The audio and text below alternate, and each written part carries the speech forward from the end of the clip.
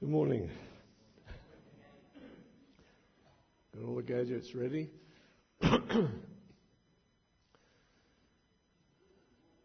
Today we think of the subject of living life as God intended it to be. And we take up from where Cam finished last Sunday in the second chapter of Corinthians and verse 5. Where the Apostle Paul says that your faith might not rest on human wisdom but on God's power. Then he goes on to say, we do, however, speak a message of wisdom among the mature, but not the wisdom of this age or of the rulers of this age who are coming to nothing. No, we declare God's wisdom, a mystery that has been hidden and that God destined for our glory before time began. None of the rulers of this age understood it, for if they had, they would not have crucified the Lord of glory. However, as it is written, what no eye has seen, what no ear has heard, and what no human mind has conceived, the things God has prepared for those who love him. These things are the things God hath revealed to us by his Spirit. The Spirit searches all things, even the deep things of God. For who knows a person's thought except their own spirit within them? In the same way, no one knows the thoughts of God except the Spirit of God. What we have received is not the spirit of the world, but the Spirit who is from God, so that we may understand what God has freely given us. This is what we taught, not in words taught us by human wisdom, but in words taught by the Spirit, explaining spiritual realities with Spirit-taught words. The person without the Spirit does not accept the things that come from the Spirit of God, but considers them foolishness and cannot understand them because they are discerned only through the Spirit. The person with the Spirit makes judgments about all things, but such a person is not subject to merely human judgments. For who has known the mind of the Lord so as to instruct him? But we have the mind of Christ. In these words, Paul speaks of the wisdom that comes from God that is a completely different level than anything we understand as human beings. He speaks of the mystery that is now in Christ revealed to the world. That mystery that had been brewing and had been seen in the Old Testament. God's plan of redemption fulfilled in the Lord Jesus. And he talks about being taught by the Spirit. He talks about a new dimension of life. And we'll read on a little later, a few verses into chapter 3.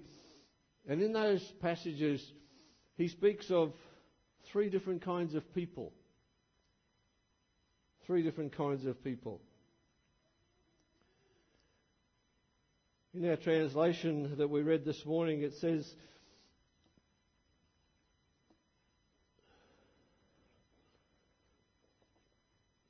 the person without the Spirit does not accept the things that come from the Spirit of God.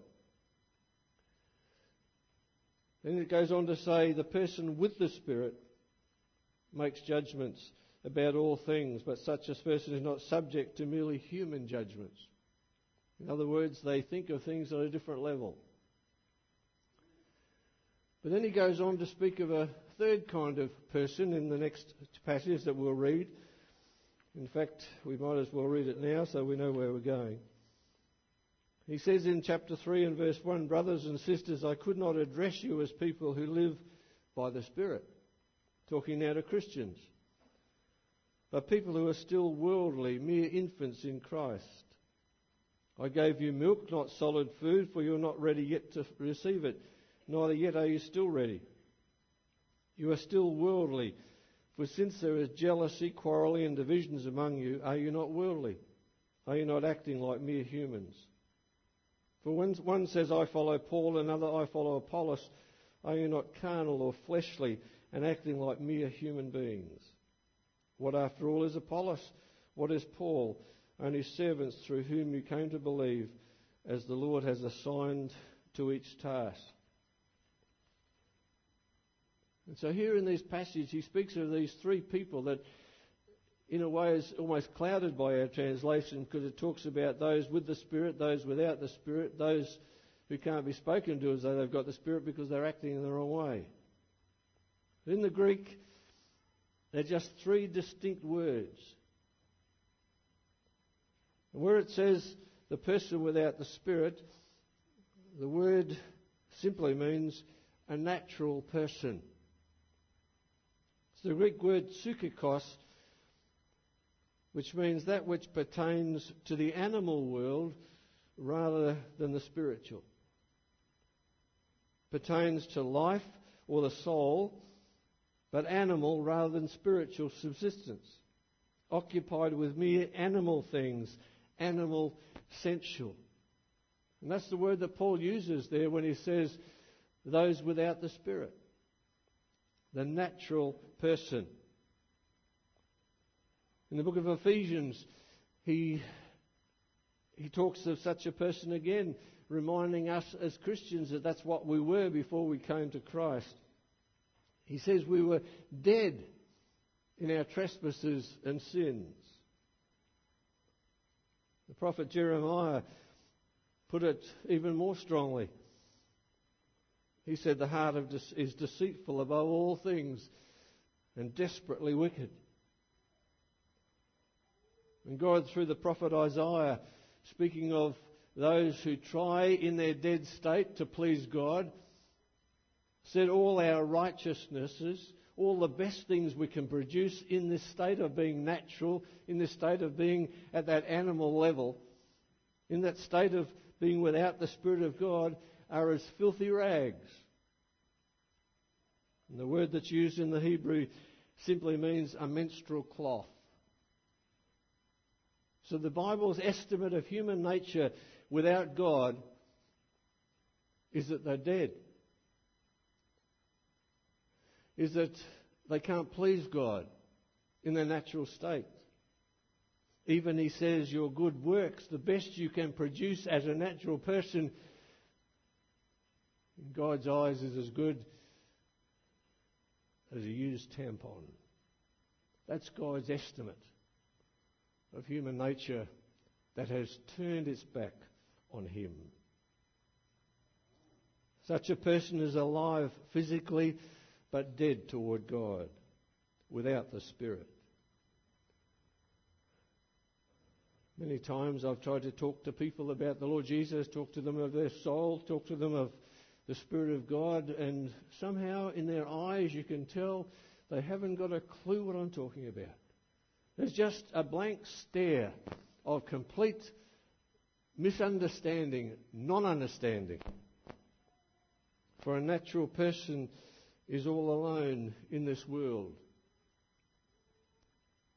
Or they may have friends who would support them, but it's all on the level of humanity, nothing that is spiritual. A person might become sick and say, oh, I will fight this thing.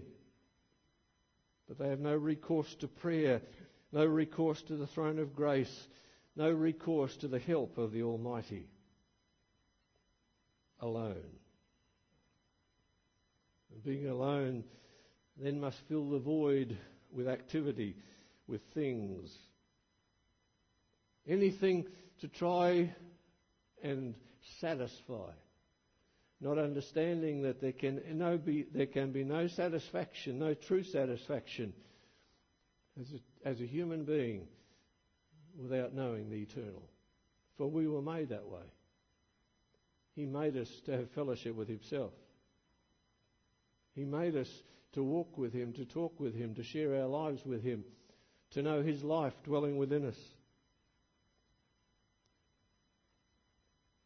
Human nature generally goes through the cycle of life, from birth to infancy to adolescence to old age to maturity, gathering things together like squirrels and woodpeckers, comes to the end of their life, having rehearsed all their life for a concert, they never get time to give before moving from their body into an eternity without God, into the torment of knowing as a spiritual being and yet in a natural state, an eternity of knowing it could have been different, an eternity of regret.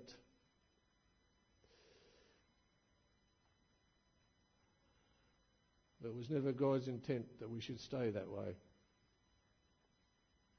And through the cross, through what was accomplished on Calvary, when God himself became man and lived amongst us, when God himself bore the punishment of hell, when God himself bore the anger and the wrath of Almighty God,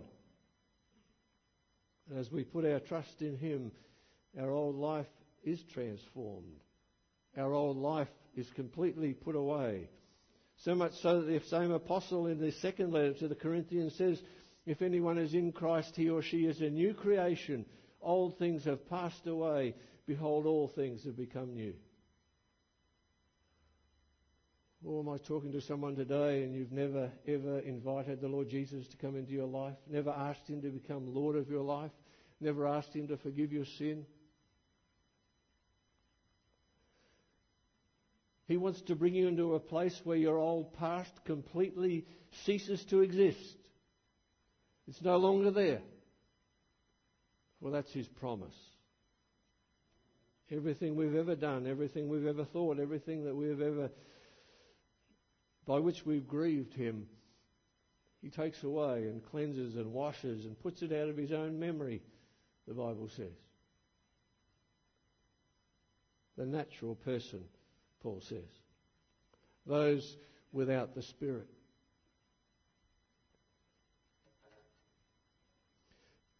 Then he goes on to speak of a second person, the spiritual person. For when one says, the person with the Spirit makes judgments about all things, but such a person is not subject to mere human judgment. This person now has changed from being in the old life to a completely new life.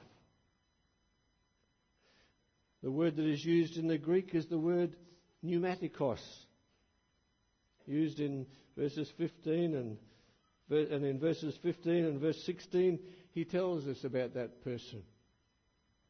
The one who knows the mind of the Lord, so the Lord instructs him, but we have the mind of Christ.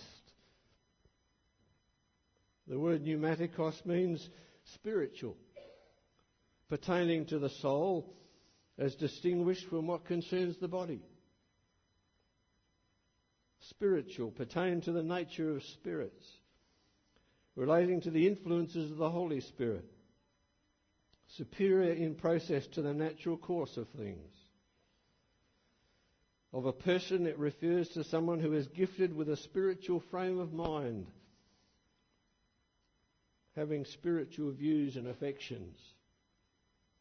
It applies to God. It can apply to either people or things. For example, if we move a little later into chapters 12 and 13 and 14 of 1 Corinthians, as we will in the future, this word is used at the beginning of chapter 12. Now Paul says concerning spiritual, and most translations say spiritual gifts, but the word is just this word spiritual, concerning spiritual things. I want to talk to you about them. The Message actually, I think, translates that verse, probably one of the best I've seen, where Paul says, I want to talk about now in various ways God's Spirit gets worked out in our lives. And he moves from speaking about the problems that they have in their life, the carnal difficulties that they face, to talk about spiritual things, to talk about the Holy Spirit teaching us of the Lordship of Jesus, to talk to us about charismata, grace-given gifts, to talk about love, prophecy and tongues, about order in the church, about the resurrection of Christ and the dead, about the resurrection of the body and the collection of God's people, spiritual things. So what do we mean by a spiritual person? Well, first of all, we better establish what it's not. A spiritual person spoken of here is not some kind of spiritual superhero goody-goody two-shoes who seems to feel that they walk on a different plane than everyone else. That's the Pharisee model. Nor is the spiritual person that he's speaking about here a special group of people within the church. Those who perhaps feel that they're the ones that keep the church going because of their own spirituality. One of the problems with thinking that within the body of Christ is that very often it becomes very divisive. I remember when I was a student at Bible college, someone, I'm not sure whether they started as a joke, but they started putting together a list of people they considered to be spiritual giants amongst the student body. Of course, the list was added to, especially by their friends who considered they were spiritual too, and so the list grew. And then word got out that this list was composed, and then people found out they weren't on the list and they weren't too happy, and it caused a lot of division. Unnecessary.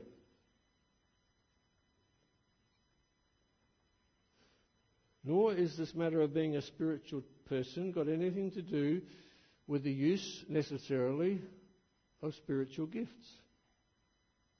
The Apostle Paul in chapter 1 and verse 7 says to the Corinthian church, when gifts were given out, you weren't behind the door.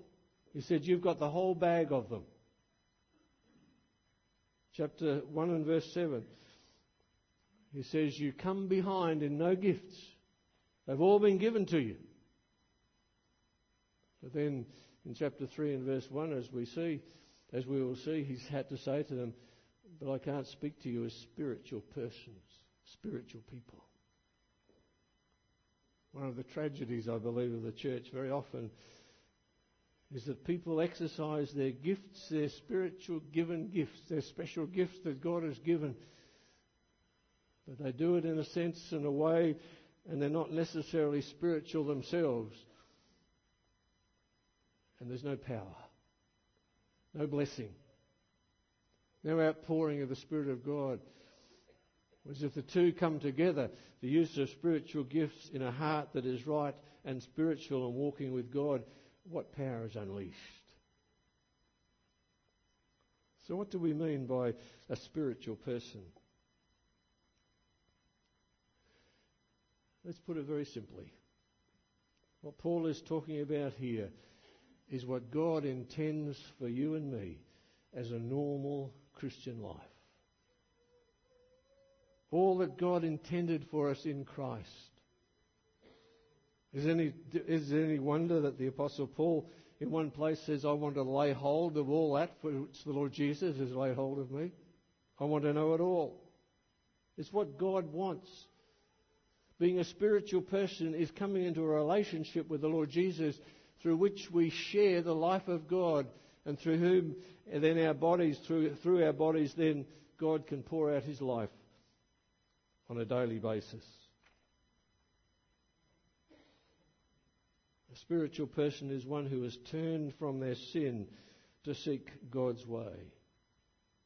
A spiritual person is not one who considers himself to be sinless, but one who mourns over their sin.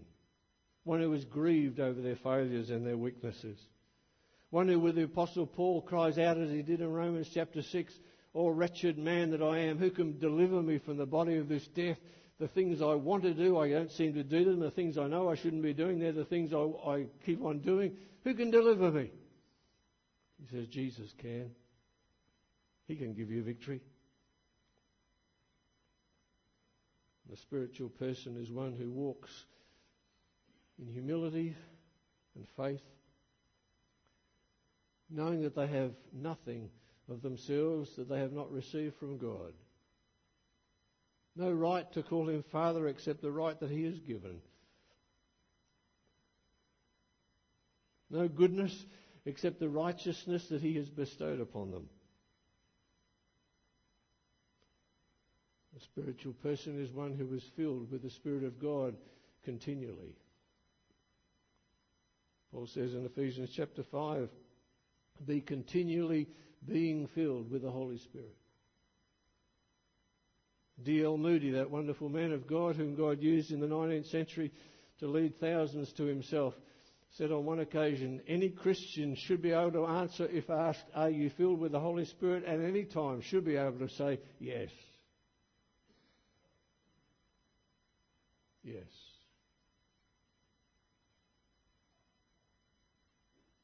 A.W. Tozer, in one of his books, says every Christian is as filled with the Holy Spirit as he or she wants to be. We may not be as filled with the Spirit as we'd like to be. We may not be as filled as the Spirit as we know we ought to be. But we are all as filled with the Holy Spirit this morning as we want to be. Because it depends on our surrender to allowing him to have his place in our life. A spiritual person is one who seeks God's guidance and is led by him. A spiritual person is one in whose life there is evidence of change.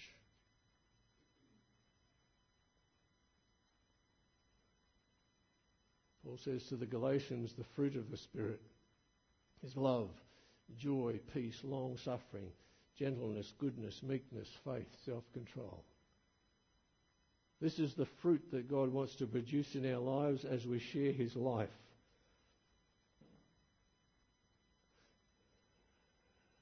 And if there is no fruit, then one has to question if there's any life. If coming to Christ has not made a difference in your life by the way you behave at work, at home, at school, wherever, then you have to question whether or not you really surrendered your life to him. Because a spiritual person is one who is moving day by day continually more and more into the image of Christ. That is God's work within the heart, God's work within the life to make us more and more like Jesus.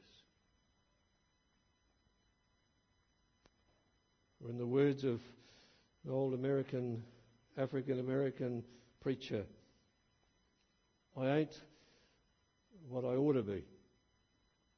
And I ain't what I'm going to be. But praise God, I ain't what I used to be. That should be the testimony of every one of us.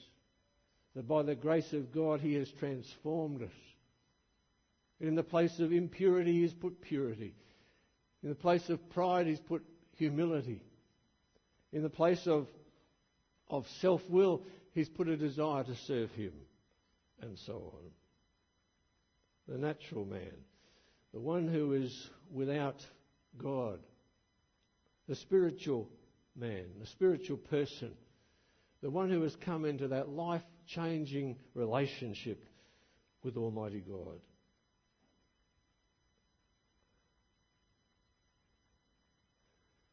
Now we'll see if we can move on. And then Paul comes to a third kind of person, which we'll call the carnal Christian. Brothers and sisters, I could not address you as people who live by the Spirit or the spiritual person, but as people who are still worldly. Now, that's a fairly general term, but he makes it a lot more personal because the word means carnal or fleshly, mere infants in Christ.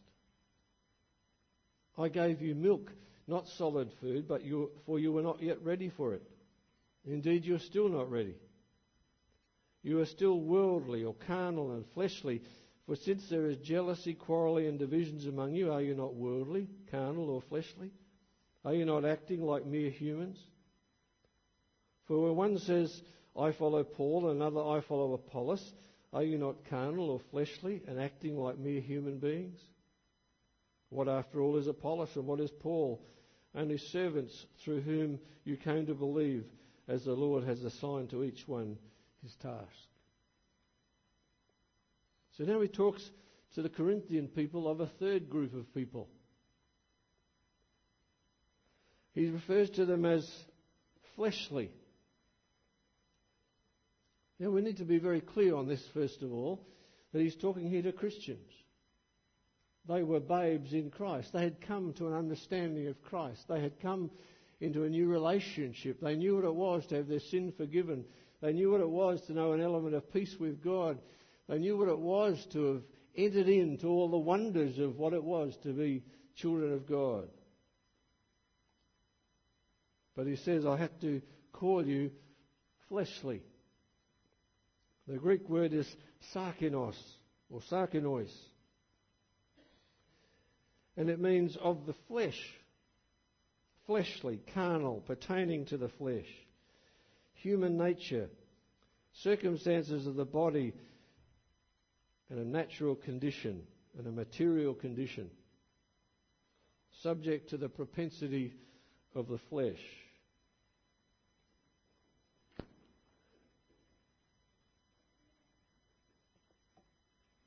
He uses in these few verses evidence of that there was jealousy among them, quarrelling, divisions among them. But he didn't end with there, because the next chapters right up through to chapter 11, he starts talking about their fleshly behaviour. He went on to talk to them about not just divisions, but the fact that there was no submission to authority, about sexual immorality, about the fact that they were taking one another to court, suing one another. He talked about problems in marriage, problems with idol worship, irreverence in the worship of the church, and abuse of the Lord's table. He went on to talk of all those things.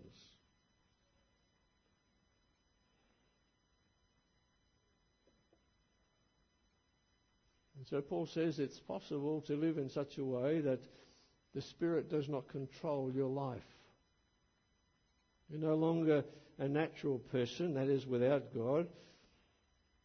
But he says, I couldn't speak to you either as a spiritual person, one who was living filled with the Spirit, under the control of the Spirit, day by day enjoying fellowship with the Spirit of God.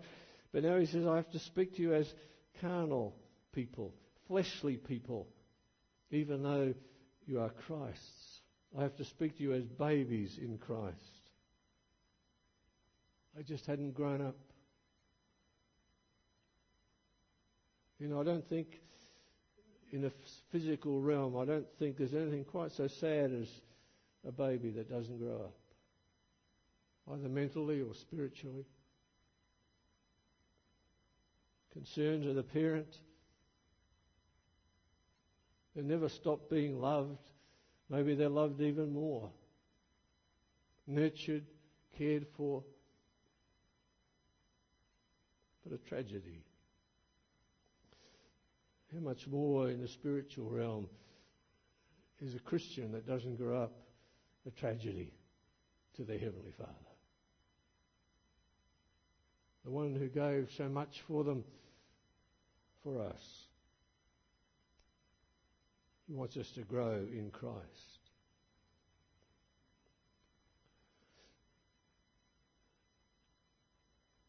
Characteristics of the flesh or carnality in a believer's life. I would suggest to you that means anything that remains unchecked. That is the opposite of love. For God has called us as spiritual people to walk in His love. Impatience, unkindness, envy, pride and boastfulness, conceit, rudeness, selfishness, irritability, unkind thoughts and judgments of others.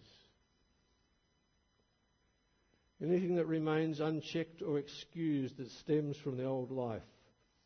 Anything that controls us of our own flesh and self. Self-pity. Self-effort in service.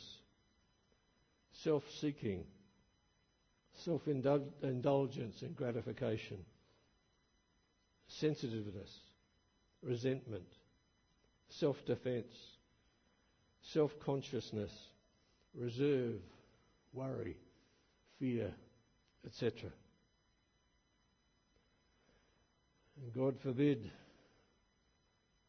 a carryover of the works of the sinful flesh, sexual immorality, impurity, debauchery, idolatry, witchcraft, hatred, discord, jealousy, fits of rage, selfish ambition, dissensions, factions and envy, drunkenness and orgies and the like.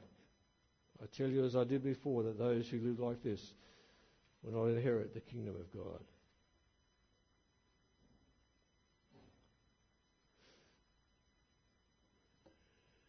You see, how we follow Christ every day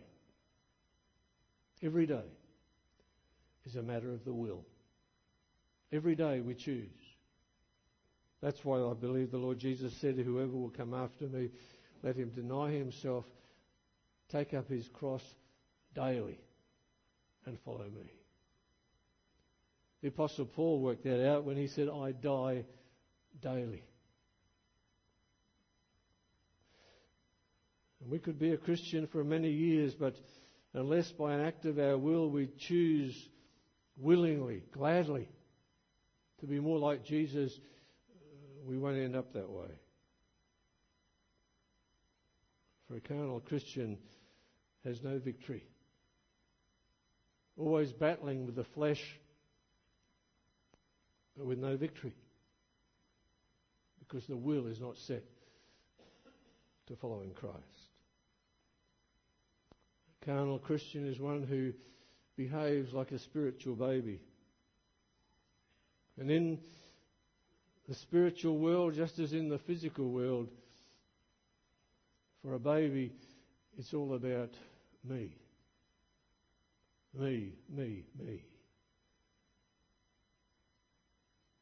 Nobody appreciates my gifts. Nobody recognises my gifts.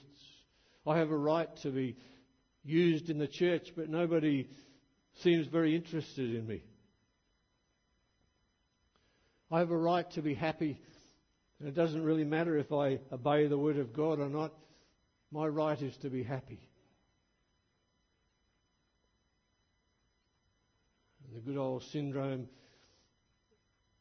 of nobody loves me, everybody hates me, I think I'll look for a different church, is the mark of a carnal Christian. A carnal Christian is one who uses God as a crutch, or one as an optional extra, instead of embracing Him as their life.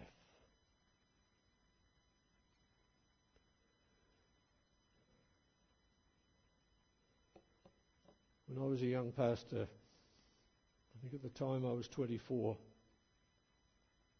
there was a lady in the church of which I was the pastor who at the time was 72. I thought she was an old lady, but now she is 5 years younger than I am now. And this lady was a driving force within the church. She'd been there for years. She was quite a dominant figure within the church. She never missed a Sunday service. In fact, in those days it was 2 services every Sunday, morning and night. She was there every time.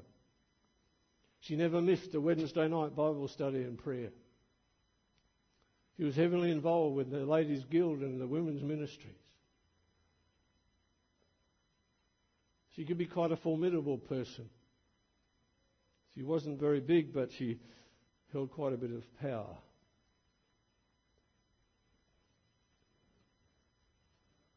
On one occasion, we were on the Wednesday night doing a series of studies on the person and work of the Holy Spirit. And in preparation for the final study, which was to how to be filled with the Spirit and how to continue being filled with the Spirit, we did a study that was very much what we've talked about today. The 3 kinds of people: the natural person, the spiritual person and the carnal Christian. And I had a list, all the Bible readings were all printed out that we'd followed on a sheet of paper, including a list of the marks of a carnal Christian, similar to what we've got up there. Toward the end of the evening, I could tell she wasn't very happy. In fact, suddenly she blurted out and said, she said, nobody could live without those things in their life. And I could tell she went home quite disturbed. The next day, in much fear and trepidation, in my youthful ignorance almost, I paid her a visit. She gave me a cup of tea and some of the beautiful scones for which she was renowned. We engaged in a little chit-chat. Then she said, now about that study last night. I have to confess, I sort of choked on my scone and nearly swallowed the whole cup. Because I could tell she wasn't happy. She said, when I got home last night, I read every one of those verses that you had on that sheet of paper again. She must have got to bed quite late. And then with the tears streaming down her face, she said, Mr. Brown, I have been a member of that church for 52 years and I never knew until last night that there was such a thing as a carnal Christian. Do you know there's such a thing as a carnal Christian? Do you know that to be a spiritual person, to know the living God, maker of heaven and earth, it means surrendering your life to Him so that He is in control? So that all the old things of the flesh are done away with. And by His grace we overcome them.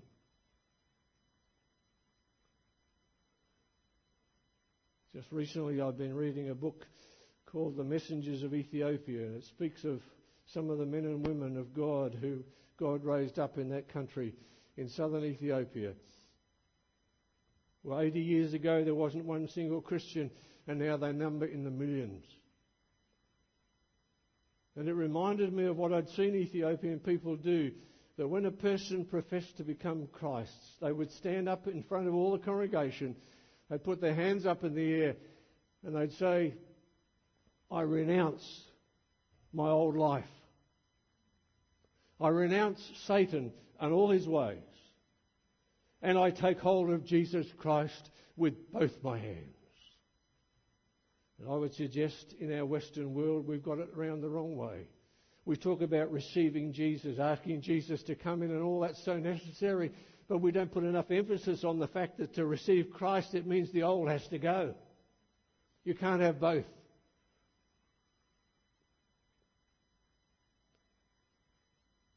Today, are you a natural person? Do you know Christ?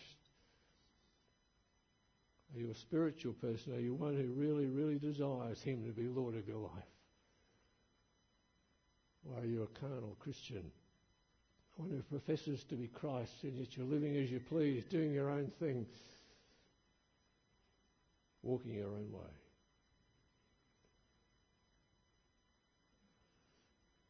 Today, as we finish our service, in a moment we'll sing our closing hymn. But today we give an opportunity for those who would like to declare their desire to put the old behind them and to follow Christ with all their heart to do so. By simply leaving the place where you're standing as you sing and coming and standing down here at the front as an act of public declaration. Today I am forsaking my old life. Today I'm forsaking being a carnal Christian. Today I take hold of Jesus with both my hands and I will surrender my life to Him. And I don't care who knows about it, because I want to follow Him with all my heart. As we sing our last hymn, if God has spoken to you and you know you're not right with Him and you know you need to get right with Him and you would forsake your old life and follow Him, then you come as we sing. Shall we pray?